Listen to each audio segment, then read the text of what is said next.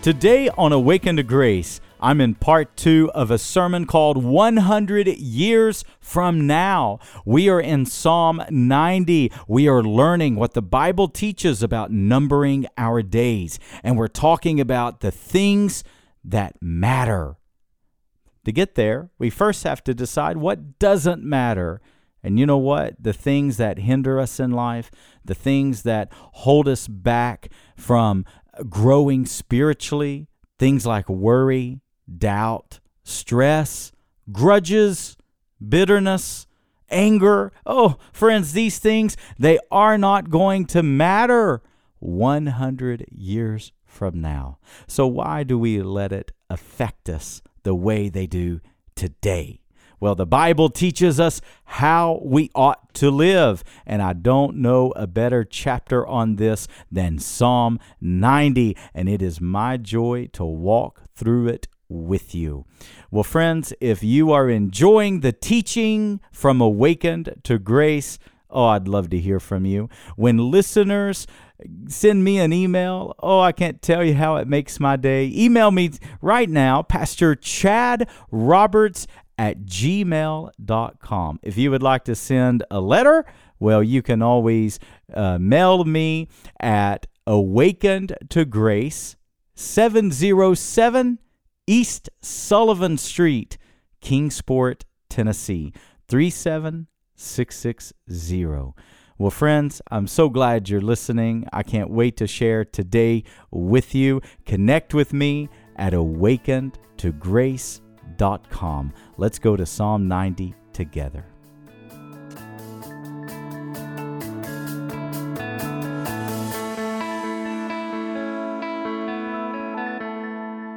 I would read those passages where Jesus would rebuke the church. And in my humanity, in my frailty, in my immaturity, I would read that and I would think, Jesus, could you not give your church a break? They're doing the best they could. They lived in pagan lands. They suffered persecution. They didn't have the Christian bookstores, and they didn't have oodles of copies of God's Word. Most congregations probably did good even if they had a page of the Word. Could you not have cut them some slack? And as the Lord matured my faith, and as the Lord matured me, now I join and I say, oh God, give me all of your encouragement, but also, Lord, give me all of your correction. Give me all of your rebuke. Give me all of your reproofs. Show me, God. Teach me. You get a heart that says, teach me, and you're on the path to spiritual maturity. Teach me to what? To number my days. You know what I find interesting in the Bible? I find it interesting that overall, the Bible does not teach us to measure our life by years. You really don't see the Bible teaching birthday celebrations or anniversary celebrations. Not to say those things are wrong. They're not. But here's what I think Scripture would correct us in. I am concerned that in our culture, because we measure by the year. You know what I think many times happens to our culture? The years slip through our fingers. We get bitter at somebody. We don't forgive someone, and 2 years turns into 5, 5 into 7. And all of a sudden, it's been a decade that you've held on to bitterness, and years have slipped right through your fingers. You get callous toward the Lord. You get apathetic. You get lazy on the Lord. And all of a sudden, 2-3 months of missing church turns into half a year, which turns into 2 years, which turns into 5 years. And before you know it, you're completely out of church and away from the Lord. Why? Because time slipped through your fingers. How many of us know the older we get, the faster the years go? So how do you prevent years from slipping through your fingers? Here's the biblical answer. Number your days. Begin to pay attention to every day. Begin to understand that for every one of us, God has given us these little windows called 24 hours. And you know what's amazing to me? You think of the most important people on the earth today. You think of the movers and shakers. You think of the influencers. You think of everyone that is the most important individuals living on the earth today. And guess what? They have the same 24 hours today that you and I have. Across the board, God has given the exact amount. What are you going to do with yours? We have to learn how to count our days, number the days, not the years. And when you do that, what happens? Then decades don't begin to slip through your fingers. The Bible teaches to number your days, not your years. Now, what's the result? If I'm going to come to the Lord with a heart of humility, and I'm going to say, Lord, teach me, then He's going to teach me to pay attention to every day. He's going to teach me to make every day count for the glory of God. I'm not going to waste time. Time's not going to slip through my fingers, and I'm going to have a grasp on my life. And then what's going to be the result? That you would get a heart of wisdom. Now, let me ask you a question. What is wisdom? How would you define wisdom? See, in our culture, especially with our devices, especially with our technology, especially with what the internet has done, knowledge is everywhere. Is this not the age of knowledge? Everyone has knowledge. Everyone has access to knowledge. But knowledge is not wisdom. Wisdom is when you know how to apply knowledge. That's wisdom. And you know what the good gospel news is? God loves wisdom so much so that in James chapter 1 verse 5, God says, if anyone lacks in wisdom, let him ask of God, and He'll give it generously. Hallelujah, amen? Thank God He doesn't ask me what my IQ is. He doesn't ask me how smart I am. He doesn't ask me how well I analyze situations. No, He says, Chad, you want wisdom? I'll give it to you generously because it's a gift from heaven. He wants you to live as a wise person. He wants you to live in wisdom. He wants you to enjoy your days on the earth. He wants you to be blessed in the days you have on the earth. And how do you obtain those blessings? I'll tell you the biblical way you obtain it. With wisdom. And where does wisdom come from? When we humble ourselves to God, who generously gives wisdom to anyone who lacks, James 1:5. When you're a humble enough person that God can bless you with wisdom, you'll apply it in the numbering of your days, and you'll get a heart that's full of wisdom. Can we say amen? What would your decisions look like right now, the decisions you have to make? What would they look like if you applied God's wisdom to it? Not your own wisdom, not your parents' wisdom, not your friends' wisdom, God's wisdom. How would your choices change if you had a heart of wisdom? How would you get clarity? You can raise your hand if you want, but I can't see you because I'm blind. But how many of you right now, you're in a place of confusion? You don't know what to do. You don't know what the right answer is. You don't know what the right choice is. You're not sure what to choose. And it's got you just bound up and you're just knotted up like a pretzel. You don't know what to do. What would happen if you had a heart of wisdom? You would know what to do. Why? Because God would show you. Humble yourself. Say, Lord, teach me. I'm but dust, Lord. I'm a blade of grass, Lord. I'm here today and gone tomorrow. I'm but a dream. I'm like a flood being swept away. My secret sin is exposed in the light of your presence. God, I need you. Because you're everlasting to everlasting. Teach me how to live. Do you see the difference? I don't know about you, but I think Moses had it right. Verse number 14. This is my favorite part of the psalm.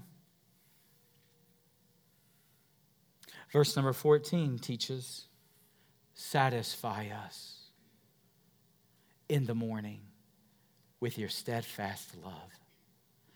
Boy, I'll quote this verse so many mornings. I'll rise early. I always say, don't face your day until you've been face to face with the Lord. I'll rise early to meet with God. And I'll quote this psalm. I'll say, Lord, satisfy me with your love, with your steadfast love, early in the mornings. My mornings are very special to me because I meet with the Lord. Are you satisfied with God? There was a season in my life around 2007, probably really from 06 to the end of 07, maybe 08. There was a season in my life where Satan fed me a lie, and I believed it. I believed it. I was single. I was trying to do this church, which was very heavy plowing. We didn't have many people at all. I was trying to run a business. I was traveling all over the world doing missions. I would do a mission trip and barely get it all paid for by the skin of my teeth and have all kinds of bills waiting for me when I got home and not knowing how I was going to keep my head out from underwater. And I'd already start planning the next trip on the plane ride home. And one day, I'll never forget it, I was coming home from Vietnam. I smuggled Bibles to pastors in Vietnam that year. And I'll never forget it. I was exhausted. How many of you know what it is to be exhausted mentally? How many have ever been exhausted emotionally? Exhausted spiritually? That's where I was. And Satan sat right in the seat beside me, so it seemed. And here's what he told me. He said, God's angry at you. I was tired and exhausted enough that I listened. He said, God's angry at you because you're never satisfied. You go from one project to the next project. You go from one trip to the next trip. Here you've had a successful trip and you're not satisfied. You're planning the next one. You're never happy. You're never content. And you've angered God. And he told me the worst lie he's ever told me. He said, you better stop praying. Because the only thing you ever do is ask God for things. And he's mad about it. It put me in a dark season. I believed it. Because I didn't feel content. I knew in my heart I didn't feel satisfied. I knew in my heart something was wrong. And I believed it. I remember it went months. And I was struggling hard. And I'll never forget when God broke through that lie of the enemy. And I remember God saying, Chad, you don't know how many people never pray to me. They never talk to me. They use my name in vain over everything that's wrong in their life. And God said, Chad, I love it when you ask me for things. I love it when you put your faith to the test. God said, you talk to me anytime about everything and ask me about anything you desire because I love it when you talk to me. And he broke through that lie of the enemy. Amen? And you know how I climbed out of that valley of despair? Do you know how I climbed out of that dark hole? Anybody ever heard this song? Fill my cup, Lord. Do you know that one? I lift it up, Lord. Come and quench this thirsting of my soul. Bread of heaven, feed me till I won't no more. Here's my cup, Fill it up and make me whole. And I would lift my cup to the Lord, and I would say, Lord, only you can satisfy. Have you ever been super thirsty and you drank something other than water and you stayed thirsty? What's the glory of water? It quenches. What's the glory of bread? It satisfies. And do you know what God will do in your life? He'll quench every thirst. He'll satisfy every longing.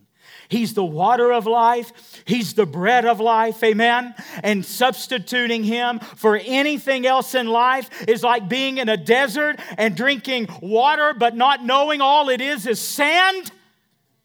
And it leaves you more thirsty. Many of you listening today, you're chasing after mirages. And what you think is water is in reality sand. What will God satisfy you with? His love. Jeremiah says that He's loved us with an everlasting love. Amen. Do you have that love today? Are you being satisfied? What's he say? What's the verse say? From the morning. In the morning, satisfy us with your steadfast love. Let me tell you, my friend, you can do nothing to make God love you more, and you can do nothing to make God love you less. God loves you, period. Be satisfied in Him. And what's He say? When we're satisfied in God, He makes all of our days glad. 100 years from now, August 28th, 2122. 100 years from today, let me ask you, what is not going to matter? The bills you're facing, the debt you're under, the pressures you face, the stress you feel, the grudges that you won't let go of. Those things will not matter 100 years from today. Why are you letting it affect today? My friend Joe Heron asked me a question this week. We were talking about this while enjoying lunch together. And Joe asked me such an intriguing question. He said, Chad, what were you struggling with and what were you praying about 7 months and 10 days ago?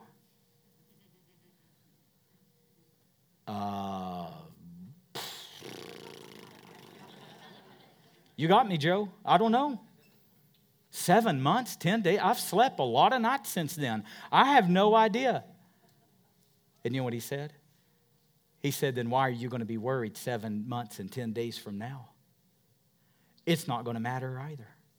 God's going to take care of that 7 months and 10 days from today, just like He took care of 7 months and 10 days past. Why? He's everlasting to everlasting. You know it's God's will for you to enjoy your days. You know it's God's will for you to be glad. That don't mean everything's a rose garden. My little boy, Hudson, I told you he's 5. He sat on my lap yesterday and he was telling me some Bible stories he knows, and it was so cute. And we're talking about Jesus healing blind Bartimaeus. He can't say Bartimaeus real good. You should ask him to say it. It's really cute. And he said, Daddy, why don't God heal your eyes? Why don't He not make you blind? Isn't that a great question from a 5-year-old? And you know what the answer is? The answer is, Lord, teach us to number our days, that we'll have a heart of wisdom, that in you our hearts will be satisfied. I may face blindness, but let me tell you, I have the gladness of God all over my life. I enjoy every single day. I squeeze out of the day all the joy I can squeeze out of it. Why? Because it's God's will that even though I walk through the fiery trial, even though I face the refiner's fire, even though I walk through the valleys, it is God's will that I be glad. Count it all what? joy. Amen. And it's God's will that you be glad as well. It's God's will that you be joyful. Now, will God make you happy? Oh, beware. Happiness depends on the way things happen in your life. God's not interested in happiness. He's interested in joy. Joy transcends happiness. The circumstances of my life can yo-yo up and down and up and down, and that doesn't matter. That don't affect my joy. My joy is consistent. Because you know what my joy is based on? God's everlasting love. Trials don't change those things. Sorrow doesn't change those things. Loneliness doesn't change those things. Heartache doesn't change those things. Those things are consistent. Amen. Verses 16 and 17, and this is where I close. What's the result of a life and a heart of wisdom? Well, this is quite beautiful. He says, verse 16, show your works to your servant. That reminds me of Psalm 103. The Bible says Israel knew the acts of God, but Moses knew the ways of God. In other words, Israel saw what God was doing, but Moses understood why God was doing it. See, that's what I want to do in the trials of my life. I not only want to know what God's doing, I want to know the why behind it. That's a heart of wisdom. Show your works to your servants, your glorious power to their children. Isn't that your heart for your children, for your grandchildren, for your great-grandchildren? Oh, Moses had it. Oh. In verse 17, let the favor of the Lord our God be upon us and establish the works of our hands. Friends, that's a life. That's a heart of wisdom. You know what I think Moses is saying? I think he's saying live for eternity. It was said of Jonathan Edwards that he lived every day of his life in view of eternity. They even said he had eternity stamped on his eyeball because he saw everything in light of eternity. Let the favor of the Lord God be upon us and establish the works of our hands. In other words, make your life count for eternity. Make your work count for eternity. Make your parenting count for eternity. Make your marriage count for eternity. Make everything you do. Paul said it like this: whether we eat, whether we drink, or whatsoever things we do, do it all to the glory of God. Amen. Are you living for eternity today? Psalm 90 helps us take the 30,000-foot view of our life. Sometimes you can't see the forest for the trees, and you get all caught up in all this pressure. You get caught up in all this strife. You get caught up in all these arguments. You get caught up in all of the noise. And Psalm 90 gives us the 30,000-foot view. It says, no, be humble, be teachable. Learn to number your days. Why? That you would gain a heart of wisdom. And what will that heart of wisdom produce? It will bring a contentment into your life, that it will satisfy you all the days of your life, and all your days will be filled with God's gladness. Oh, I don't know about you, but I want that. Amen. Give me that. Give me the gladness of God. Give me the satisfaction of His steadfast love. Fill me, God. Here's my cup. Fill it up and make me whole. Have you signed up for my weekly devotional email? Every Tuesday, I send out a devotion that will help you grow in your faith. Go to my website, awakentograce.com, scroll to the bottom of the page, and when you sign up and submit your email, you'll get a direct message from me every Tuesday. Sign up today at awakentograce.com.